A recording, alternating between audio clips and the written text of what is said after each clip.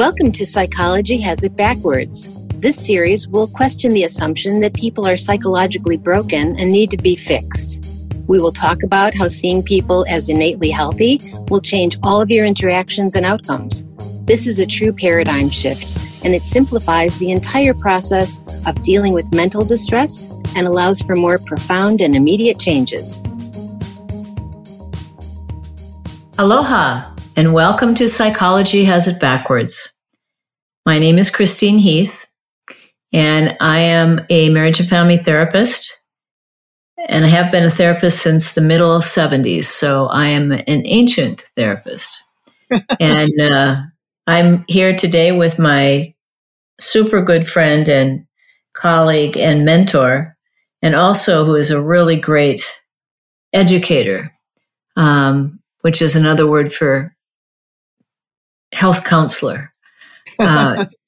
She's been working in the principles. The two of us have been working together for many, many years. And her name is? Judy Sedgman, and I'm in Pittsburgh, Pennsylvania. So today we thought we'd talk a little bit about self-love, because I guess Valentine's Day came by and I was thinking about it. I was looking at things online and noticing how people talk about how you should learn how to love yourself. And there's two things with that. One is that it's a little bit like focusing on that is a little like trying to fix the negative thinking you have about yourself. Because when we aren't in the feeling of love, we're having a lot of negative thoughts about ourselves.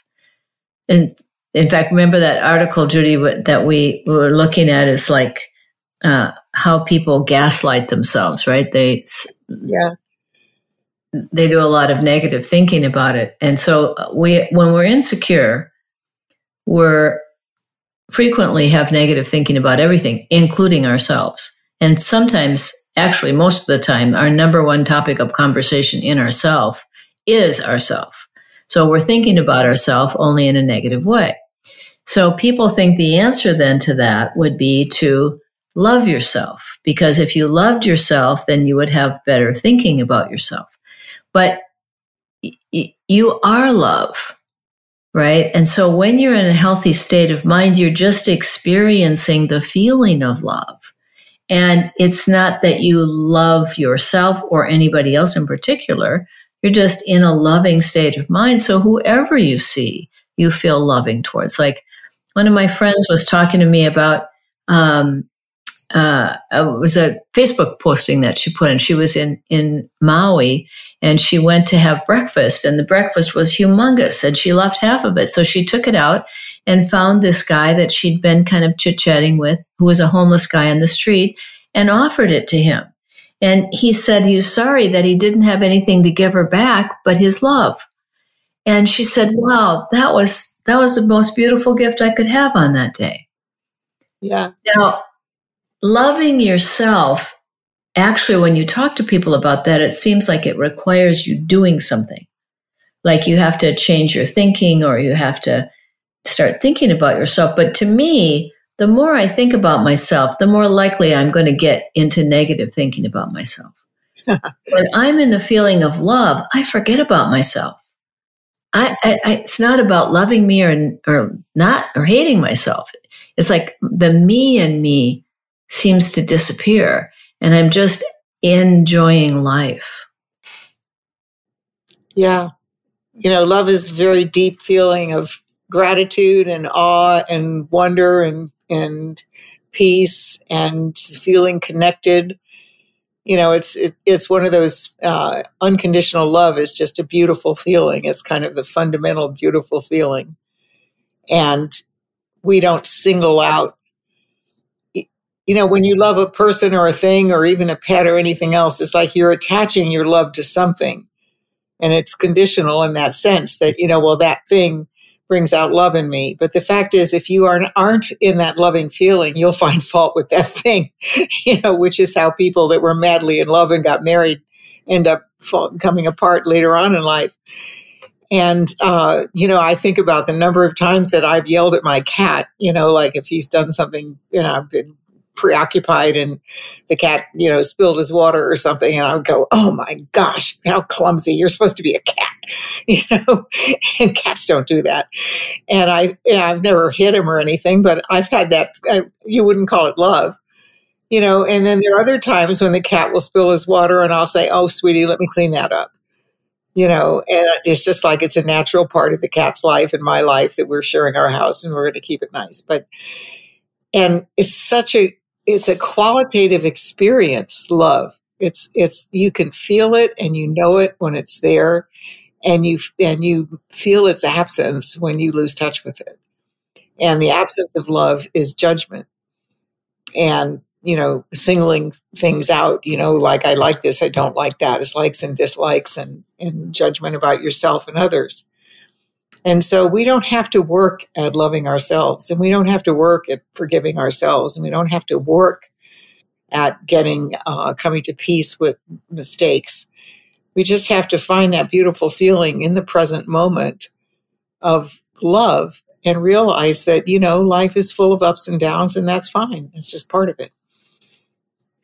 That's really true. It just really hit me when you just said that, like when we're in judgment, we're having negative thoughts about ourselves or the world. Like people should be acting a certain way or they don't love us, right?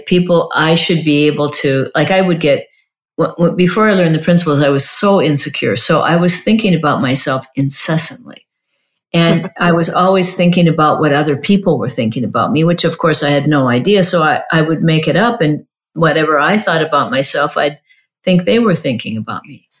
And when you're thinking about yourself all the time like that, you're just crazy.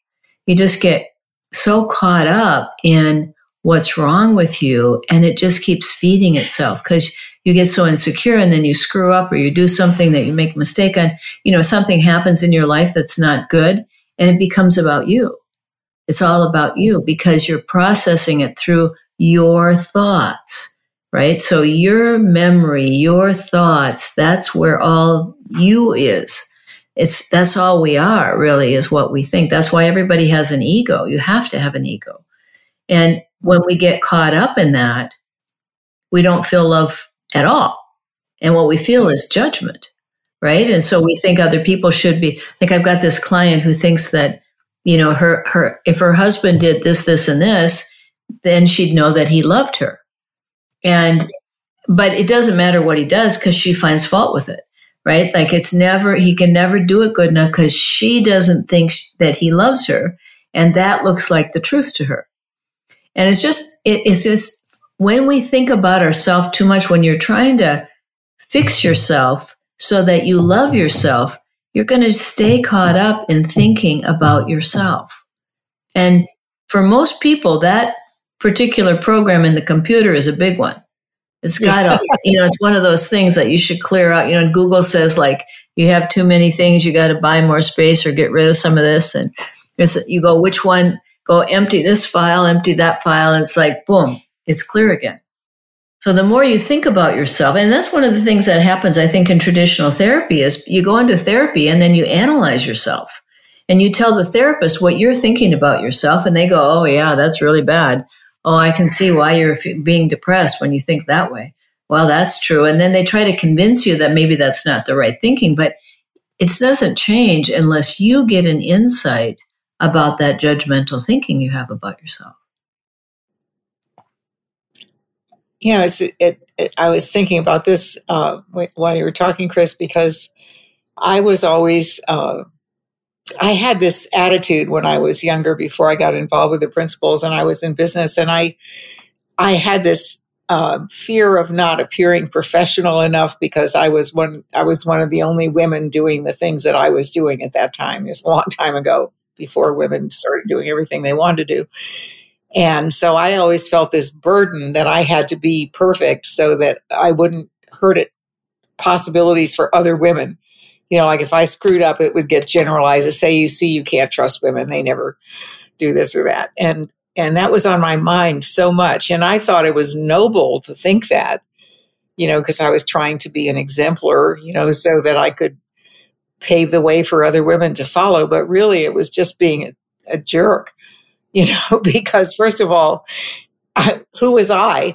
It wasn't that important. I'd made myself into something I really wasn't. And second of all, it was like a predictor of really messing up. As soon as you start thinking of the things that you could do to mess up, you're likely to do them. And what brought me out of it is I was listening to, I think, Elsie Spittle or somebody like that talking about the principles, and I was just randomly listening. And I remembered my typing teacher when I was 13 years old, and he was a character, and he was a very fabulous typist. And those were the days when we had manual typewriters. But he used to walk around the class, and you'd be typing. He had us typing to music. We had to type rhythmically, and he had us typing to music, and we were typing some manuscript that he'd put up, and then we'd get into the music, and the rhythm really helped, and we're going along. And I used to do pretty error-free typing until he showed up and looked over my shoulder. And he used to wear these little colorful bow ties, and he was a character. He's a weird little dude, and he would look over my shoulder, and all of a sudden it'd be nothing but mistakes. And I thought to myself, "Oh my gosh, I'm him." When I start worrying about, am I a good example? I've turned into the weird little dude at the typing class, looking over my own shoulder. But that's exactly what we do. I mean, it's hilarious, but it's what we do. And we think, oh my gosh, look at all the mistakes I'm making. It's getting worse. And he's watching. And oh my God, the more you notice, the more you see. And honestly, it's just, it is that silly. That when you start watching yourself is when you're going to mess up. And when you're just in the moment, feeling at ease and at peace and comfortable in your own skin, we all follow our wisdom and do the best we can. Yeah. Yeah. It's like a positive technique trying to love yourself for the judgmental thinking that you spend too much time in. Because the truth is that the less you think about yourself, the happier you're going to be. Because, like that doesn't mean don't be aware of how you're feeling or how you're interacting with people. But that's different than getting up in the little analytical booth in your head and starting to, critique yourself and judge yourself and kind of reinforce anything you might have made up growing up about yourself that's negative. Because nobody ever thinks too much about how wonderful they are. Nobody comes into therapy and says, gosh, I just can't stop thinking about what a wonderful life I've created. And I can't sleep at night because I'm thinking about it all the time. But people do that about negative things. We just go on and on and on and on and on in our head as if somehow we're going to find an answer. And it's that ability to do that infinitely that makes us think that, oh, I don't love myself, or I wouldn't be saying that kind of thing. Well, love has nothing to do with it. It's just the way thought works. You think a certain way, and then you think it a lot. And the more you think it, the more consciousness makes it seem real. And so it looks like it's true to you. It looks like this is God speaking. You are stupid. Oh, that's right. I forgot that I'm stupid. That's true. It's like you're talking to yourself. It's just your thoughts and you're reacting to it. But it seems like it's like a force outside, a truth coming through you. About what's true and bad about you. And then it's like, oh my God, that's true. I got to really watch it. I often would think of that. There's a funny story that I always used to tell people that if you think you have a tail and then you kind of start walking around so your back never turns to people so they don't see your tail. Well, then they start reacting to you because you're walking funny, because you're walking so that they don't see your tail that doesn't exist. And they start reacting and you're like, see, they see my tail. They think I'm weird. And it just becomes this ongoing thing that you think that you're bad. And then that's what you see. And that's how you interpret things. So you stay in that cycle of what's wrong with me? And then you try to, I can't tell you how many people I've talked to that said they tried to love themselves and they just couldn't. And was such a relief, like, oh, I don't have to love myself. I said, no, let's just see if we can forget about yourself. You're thinking about yourself way too much. And if you just get in a feeling of love, you'll be feeling love, not needing to be loved. See, that's the thought that somehow we have to be loved to feel okay. So loving yourself is an offshoot of that, like, because obviously nobody else has loved you enough that you feel loved. So you got to love yourself. Well, that's not going to be any better. And you'll feel like a failure because your negative thinking will still come in and you'll get caught up in the judgment. And then you'll say, I'm a failure at this too. No wonder no one can love me because I can't love myself. Yep. That is a self-fulfilling prophecy for sure. And, the other thing is I feel sometimes like it's one thing that's changed about the news over the course of my lifetime is that when you listen to news now or watch news, somebody will give a speech, like, the Secretary of State or somebody will give a speech. And then when they go back to the newscaster, instead of just moving on to the next story, they say, okay, now we'll get our panel to discuss it. And so, you might have listened to the speech and thought, gee, that was a good speech. I really like what he said, and, just be ready to go on with your day. And suddenly there are these little pundits sitting around going, well, he shouldn't have said it that way. And so, the previous secretary, he wouldn't have said that. And, then the pundits all start discussing among themselves what was wrong with the speech. Because if they were to praise it, then they would look political. And so we've gotten in, I honestly think that feeds that habit. That we're so accustomed to immediately taking apart everything that we see in real time that we think we have to do that. And then we start to do it with ourselves and our loved ones and our pets and our life and our job and our car. And I was just thinking that this morning because there was it was something to do with the Olympics. And I saw somebody that did some great thing in a sport. And then they had a group of, sportscasters discussing it. And by the time they finished discussing it, I couldn't even remember what the person accomplished. There was so much conversation about it and it got so complicated. And I thought, well, I don't understand that sport well enough, I guess, because it looked pretty good to me,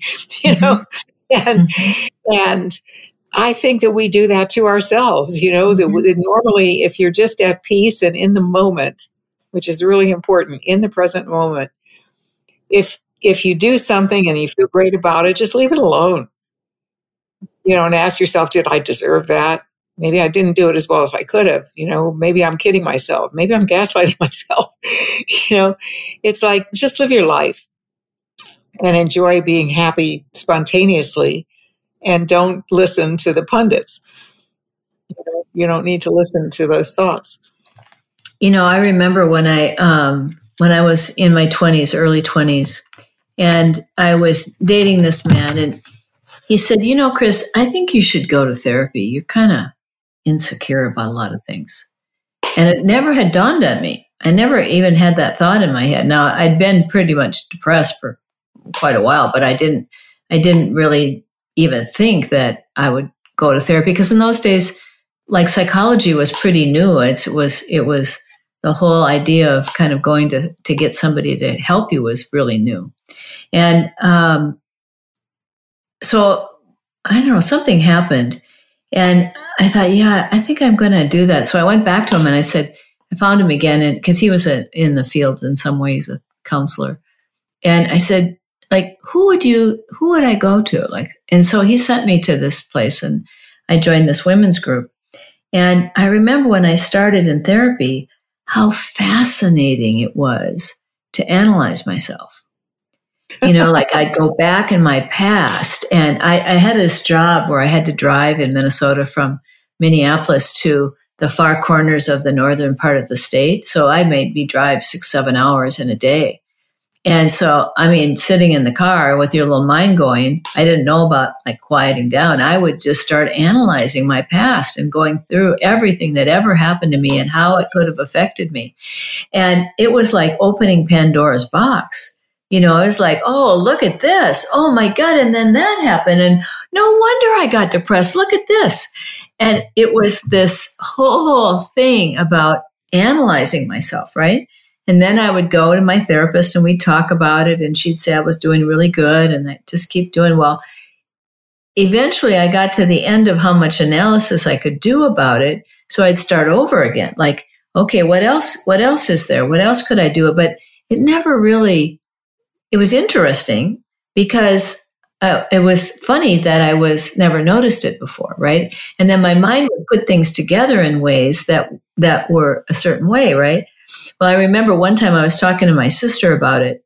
It was a story. You know, I'm a lot younger than they are, and so they would come home from college, and I would go in my bedroom and just sit there waiting for somebody to come and find me. And I'd think, see, they don't care about me at all. I'm here. Nobody even notices I'm not there. And so I was telling my sister this story maybe 5 years ago, and she said, yeah, we were in the living room thinking, what a little brat you were that we came home from school and you wouldn't come out and be with us.